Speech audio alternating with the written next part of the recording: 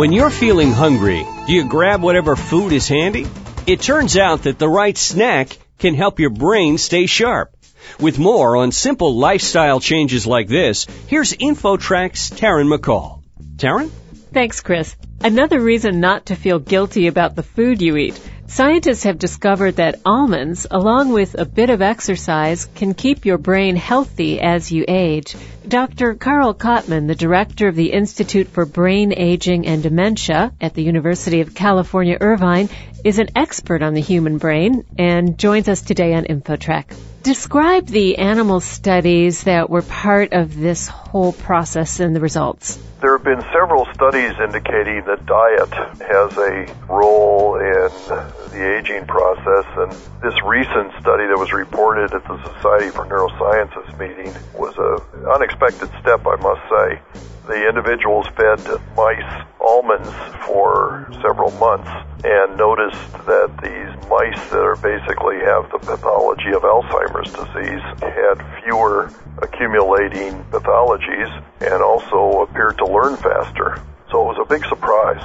Normally you wouldn't think about almonds, but what the investigators pointed out is that they're a rich source of several natural things, including antioxidants and some of the omega-3s, as well as facilitate hormone balances. Was there some sort of chemical structure in the almonds that bared some similarity to drugs with which they treat Alzheimer's?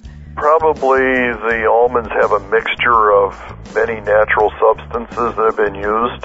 They have antioxidants which, have been shown to cause some reduction in Alzheimer's pathology in mouse models.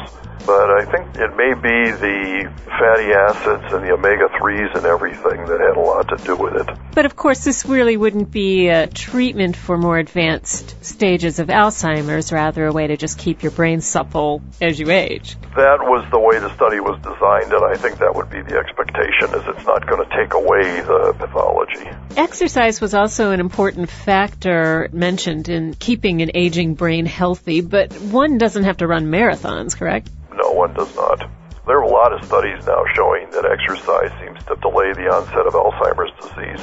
They're really not clinically controlled trials. They're sort of surveys of groups that have different levels of activity, and they're showing from many studies now that exercise and brain stimulation do delay the onset of Alzheimer's disease. And by brain stimulation, that would cover what other things? It would be like active learning. There was actually a paper that said that television watching was actually not particularly stimulating, and that people that watched a lot of television didn't do quite as well as people that didn't. And it's probably because there's less intellectually stimulating activity from television versus, just naturally engaging activities. Crossword puzzles, reading, studying, games, just engagement of activities.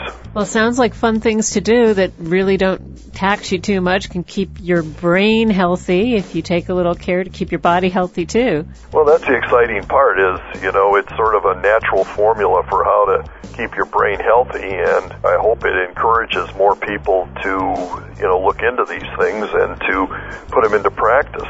There's still a lot of work to be done to document this in human populations in terms of really needed clinical trials, and that's the precaution we have to do. I mean, it's always unclear as to whether in a diet study, somebody that's on a better diet, enriched in, say, folic acid or some of the other things that have been shown in diets to associate with reduced rates of decline, are also taking better care of their health and exercising more. Alternatively, the people that are exercising more may take better care of themselves and eat better. So the safe thing is that both together are probably very, very good for you as you age. Have you found any correlation between cholesterol and Alzheimer's in your studies? High cholesterol is generally a risk factor for decline. The high intake of cholesterol will cause an exacerbation of brain pathology in rodents as well. Rule of thumb is what's good for your heart's good for your brain. So, Dr. Kottman, if you could give one piece of advice from your study, what would that be? Exercise and eat healthy and stay stimulated. That's 3 pieces, but we'll take it. Thank you. Okay. Dr. Carl Kottman is the director of the Institute for Brain Aging and Dementia at University of California, Irvine. I'm Taryn McCall for InfoTrack. That'll do it for this edition of InfoTrack. To learn more about this or previous InfoTrack shows and guests, visit us online at TalkZone.com. Our executive producer is Randy Meyer, and I'm Chris Whitting. Internet services by Pair.com. InfoTrack is produced by Syndication Networks Corporation. Thanks for listening. Join us next time for another edition of InfoTrack.